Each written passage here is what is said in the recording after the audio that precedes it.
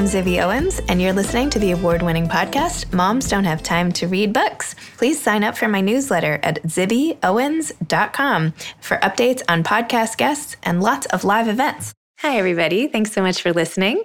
I hope that you have had a chance to check out We Found Time, wefoundtime.com, my new online magazine. We have such amazing essays out this week, and I really hope you'll take the time to go read them or send them to friends or see what you think. And I'd love your feedback if you have any thoughts. All the essays on We Found Time are written by authors who have been on this podcast already. So it's original content, and I think it's really awesome. So I really hope you'll check it out. This week's sponsor is Nini's Treats, which is my in-laws' crumb cake business, and it is so good. And they had gone on hiatus for a little while, and they're back in business now, stronger than ever. And it's the best crumb cake in all different flavors, and you can order it on goldbelly.com. And their brand is called Nini's Treats. Nini is my husband Kyle's grandmother, Nene''S, Nini's Treats. And you just search it on Goldbelly, and they have this amazing black and white crumb cake and a regular crumb cake. And anyway, it's really delicious. And for everybody who is at home and going stir crazy, it will ship really quickly and fresh, and you can freeze it if you don't want to eat it right away. So anyway, ninistreats.com or go buy it on goldbelly.com. Today, I'm on Skype with Amy Fish, who's the author of I Wanted Fries with That, How to Ask for What You Want and Get What You Need. She is the ombudsperson, also known as the Chief Complaints Officer at Concordia University in Montreal, Canada, and regularly teaches, speaks, and writes about how to complain effectively. Her work has been published in Reader's Digest, Hippocampus Magazine, Costco Magazine, HuffPost, and several other publications. She currently lives in Montreal. Welcome, Amy. Thanks for coming on Moms Don't Have Time to Read Books. Thank you for having me. It's my pleasure. Could you please tell listeners what I Wanted Fries with That is about, and also how you came up with that fabulous title? Sure. The book I Wanted Fries with That is about how to ask for what you want and get what you need. There are 27 chapters. It starts off with little things, how to get greener lettuce, and we work up to the bigger things like how to get the right break at work or how to negotiate with your spouse. How did you become like the chief complaint officer in life? Like, how did you know that was something you would be good at? How did you get there? I'm always fascinated by people getting these really cool, perfect jobs and how they even knew they were around, you know? This is a really good story. I told it at my book launch, actually, which is that I was working with, my history is in healthcare. I've always worked in healthcare. I have a master's in health admin. And my husband was selling soap. He decided to start his own business. And so I went in the office to help him, and I was doing collections on the phone. And after a few years, thankfully, the business did well and outgrew my non-expertise. And I said to him, listen, I'm going to quit. I'm going to go back to my own career, but it's going to take me a really long time because quality in healthcare, it's such a narrow field. And so the next day I was putting down newspaper for my kids to paint. This was a long time ago, right? And I put the career section down, and I saw an ad for an ombudsman at a Jewish nursing home. And it was here in Montreal. They were looking for someone bilingual, English and French. They were looking for someone with a degree in health admin. They were looking for someone from the Jewish community. And Zibby, it practically had my picture. I mean, it was all of my qualifications. And I said, ombudsman, that's interesting.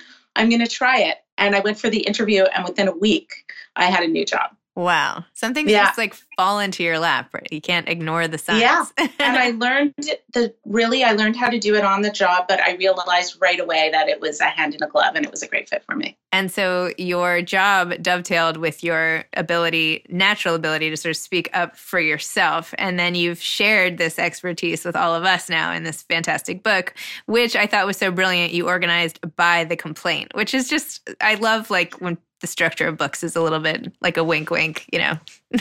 Yeah. Awesome. Yeah. Well, it was hard to decide how to do it, right? Because I could have organized it by skill set, but I think this lent me the opportunity to be a little funnier, like how to, keep someone alive when complaining, or how to get on the Ferris wheel. Like it gave me a little more opportunity for humor. So when did you know you had a book in you? This is actually my second book. My first book is called The Art of Complaining, and it was the similar idea, but more of a gift book. I've been blogging since 2011, and my great uncle may he rest in peace, was a philanthropist. And he said to me, you have so much to say. Like, why don't you write a book and I'll publish it? And I knew nothing about books. So I sat down at my computer and wrote a book and handed it to him. Well, that works. and he published my 12,000 word little book. And then it ended up doing really, really well, knock wood. The deal I had with him was that I was not allowed to make money off the book. Anything that I made had to be given away to charity. And so I ended up with 2,500 books in my garage. And I was like, what am I going to do now? And I just had no knowledge. Like, I had no idea what the publishing industry was, what an agent was. I knew nothing. And I just got on the phone and started booking myself on doing a lot of public speaking and a lot of touring and getting rid of the books. That's how I looked at it. Wow. And then that's how I became a writer. So then after that, I started going to writing conferences and learning about writing and writing columns and doing more and more writing. And then that's how it all came together. And you got rid of all the books. Oh, yeah, easily. It ended up that distribution was my biggest problem because everybody wanted the books. I was so lucky. So I had books in my car. I had books in my purse. I was like in the grocery store and people were like, aren't you the one that wrote that book? I'm like, sure, here you go. Pay it forward. Or they would give me money and I'd just give it to the next charity that I bumped into. Wow. That's so nice. Yeah. Yeah. Oh my gosh. Are you doing something similar with this book? Well, with this book, it's a different situation because I have a publisher and it's more formal. But I knew that that's what I wanted just because I'm not very good at logistics and I didn't want the headache of having to track on Amazon and ship. And I'm just not talented that way. And I would for sure be misshipping everything and my books would be all wrong. And I'm like the Lucille Ball of office management. I have no skills in that area. So why do people not stick up for themselves? Why do people need your book? Which they obviously really, really do, both your books. What is wrong with us that we can't say what we need? Oh, wrong with us is strong. I think a lot of us are reluctant because we don't know how. That's what I really believe. And I think that if you start with the smaller things, you really can build up the muscle so that when it's more difficult to complain, you're used to it and you have your voice ready and you're less intimidated. I think a lot of us don't want to make waves. We don't want to cause trouble. I think we want to be liked and we want to be friends with everybody. But we have to remember that when we're standing up for something, it's not only for ourselves, it's everyone in line behind you whose life is going to get better because you spoke up. And I tell this to people all the time who come to me for advice. If you do nothing, then nothing's ever going to change. And that's my nightmare. So that's why I wrote the book. Wow. Well, thank you for that. You have some really good tips. And one of the chapters I liked the most was how to get somebody to stop using their cell phone at the dinner table, because we have sort of a recurrent issue with that with two tweens and, my husband and everybody else. So yeah. What is the secret to getting somebody you're with to stop using their phone at the table? First of all, you can't use your phone at the table. I'm good. I don't. I use it everywhere else, but that is the one place I put it down. Well, my story there is really about negotiation and finding something you could live with. And so maybe it's not realistic to have every single meal phone free, at least at the beginning, but you could probably negotiate for a couple of meals a week. So what I suggest is coming up with what you could live with. Let's say it's 3 meals a week, no phone. And then on the other nights, you say nothing because you got your way on the 3 nights, right? Yep. If that doesn't work for your family, then I would also try it with a timer. So 15 minutes phone free or 20 minutes phone free. And then you could have your phone at the end of dinner or at dessert or, whatever works in your particular situation. Lately, I've been using the timer just to keep people at the table for that long. Yeah. I was like, can we do 8 minutes, all of us sitting down? Let's go for 10. And a lot of the book is about communication. Well, I mean, a lot of it is communication, but even when it's not yourself you're sticking up for. So the example you gave with the mother who brought a giant cupcake at a birthday party for her child, and then the rest of the kids she didn't bring cupcakes for. Tell me about that. Tell me about that one. Can you imagine? Oh my gosh, no. So we're at a birthday party, and I think the kid was turning 3, and it comes time for the birthday cake to come out, and the mom brings a giant cupcake that almost looked like a cake, icing dripping everywhere, and puts it in front of her kid and then passes around dry bakery cookies.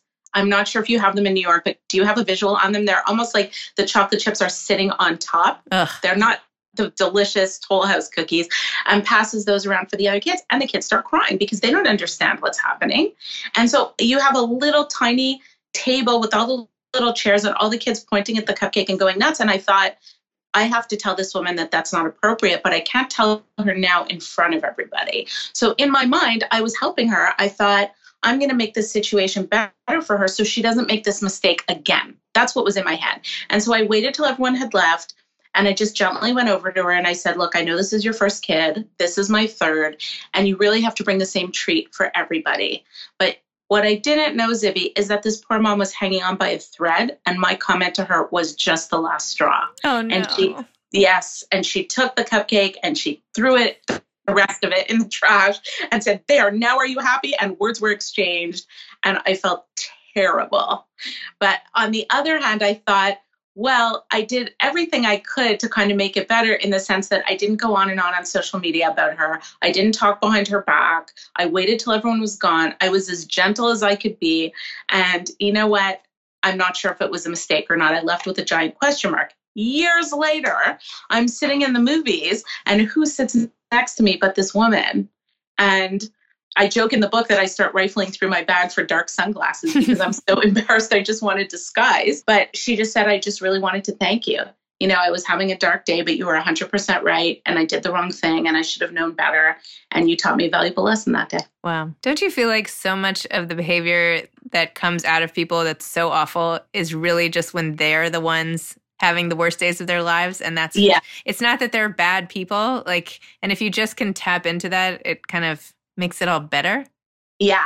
I think finding compassion is really key to getting along with people. That's a much better way to say what I was just trying to say. Thank you for that. What about people who are running late? Because this is another, you have tips for this as well. Well, my number one tip for when someone is running late is that it's not fixable by you. And no alarm clock that you're going to get them or no gadget that's going to help them organize their keys is going to help get them out the door on time to meet you. So that is where I talk about the serenity prayer, which is accepting the things you can change and knowing what you can't change and knowing the difference. I think it's not in front of me, but it's a very beautiful quote that has always resonated with me because I can't make you on time. And that's the story in the book where someone has a family member who's always, always late and it drives her crazy, but she can control what time dinner starts. So if you invite people to your house and you have a recurring family event, let's say Passover's coming up and every year you have the Seder or you have your Easter dinner, whatever your family celebrates, spring solstice, and people are always late, then you don't have to wait for them. You can start dinner when you start dinner. And that's how you cope with someone who's always late. You don't change them. You just decide what you're willing to live with and what you're not willing to live with. Okay. What about like the fake time? I don't think it works. No. I know. I mean, look, whenever people have other solution alternatives to what I suggest, I always say, like, if it's working for you, you don't need me, right? Like if you have set up a fake time and you have a girlfriend who's always late for lunch, and so you just always tell her 30 minutes early and it always works, then great. It doesn't always work. That's why I need you. Yeah. But I just think it's more about like, if I'm going to have lunch with that person, I have a decision to make. Either I'm going to bring some work with me and I'm going to sit and wait for them, or I'm going to tell them to pick me up on their way so that I'm not stuck waiting, or I'm going to do something to modify the situation so that it's not final warnings and frustration because something internally is making them late and it's not for us to psychoanalyze and we're not going to be able to resolve it. So we just have to figure out the best way to work around it with the least amount of aggravation for us. This is all very wise advice. Thank you. You mentioned in the book that you used to go to Weight Watchers, which I did for years and years, which I don't even know why I bothered because, it all came back after my passionate, 5-year stint. Tell me a little bit about that. Oh, I don't even remember talking about it in the book. That's funny. But me and weight is like longer than a podcast. That's a journey that we could go on a retreat and discuss. That's just very long. And I guess at some point I must have been on Weight Watchers. I was very young the first time. I think I was in 5th grade the first time I went on Weight Watchers. And then there was a certain extra allotment, like I got an extra cup of milk or something in those days. But why was I don't even remember talking about it. That's funny. Well, I feel like I have an extra sensory, detector for that since it's something I lived with for so long. So yeah. So you also, just to switch tones a little bit, most of your book was hilarious, but then you also referenced how you had lost over 100 people in your family, in your extended family during the Holocaust. And that's a lot of people to know that you had lost. So I just wanted to talk to you about that and what part of your family and, tell me a little more. Yeah. Sure. My dad's family, so my Bubby and my Zadie, both my grandparents, had lost siblings and also siblings that were married and had children. And then that entire branch of the family almost wiped out. So 2 brothers escaped to Israel. One saw his wife and children perish, watched. And the other one, they were separated. And they somehow made it to what was Palestine at the time and became Israel for the purpose of this conversation. So they were there when Israel was declared a state, and they were part of the original settlers.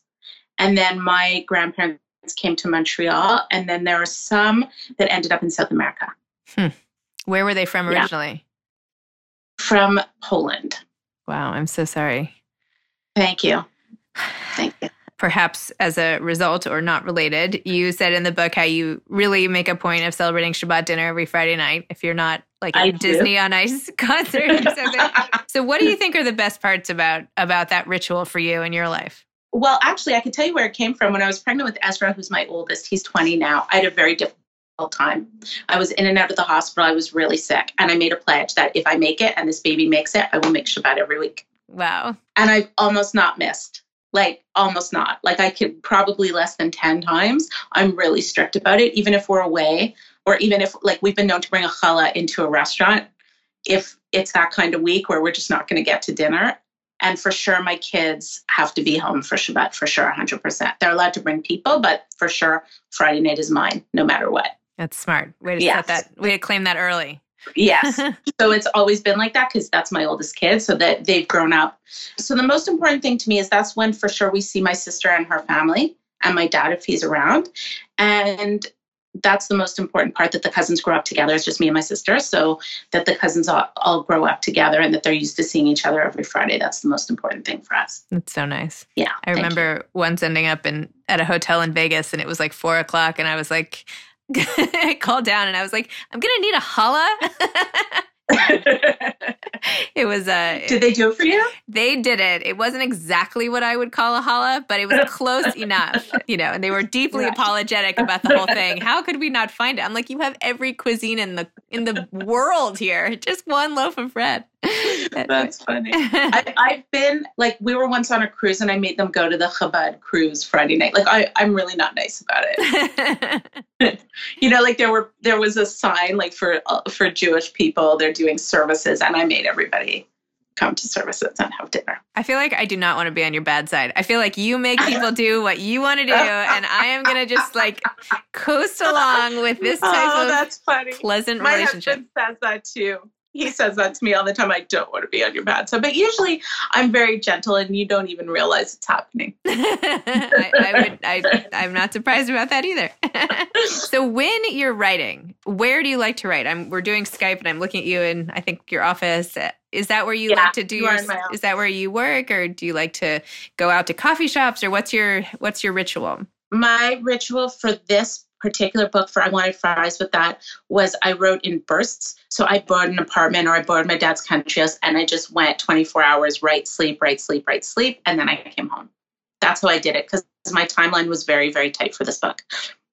I only had a few months, and I was working full-time during the whole thing, plus the kids. So the only way I could figure out to do it was in these really intense moments. In general, if I'm working on an essay or doing research, then I could write at my desk or in a coffee shop. And did you like the process? Like, now you've written 2 books. Do you want to do more? Are you like, this is what I love to do? Yeah. Yes. 100%. I would love to do more. I'd love to write a narrative. Like, would like to do something a bit different, not necessarily a self-help or prescriptive nonfiction, but something with more of an arc.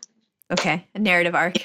Yes. I feel like I am actually interested in the Holocaust. So it's funny that you brought that up. I know it's a very popular topic right now, but that kind of theme piques my interest. Yeah. Well, it's so personal. And I mean, I don't know. I know. I feel like I can't accept another historical fiction novel about the Holocaust. I have like 57 anyway. Oh yeah. No, that's but the problem. then you never know, because then one is really good. But right.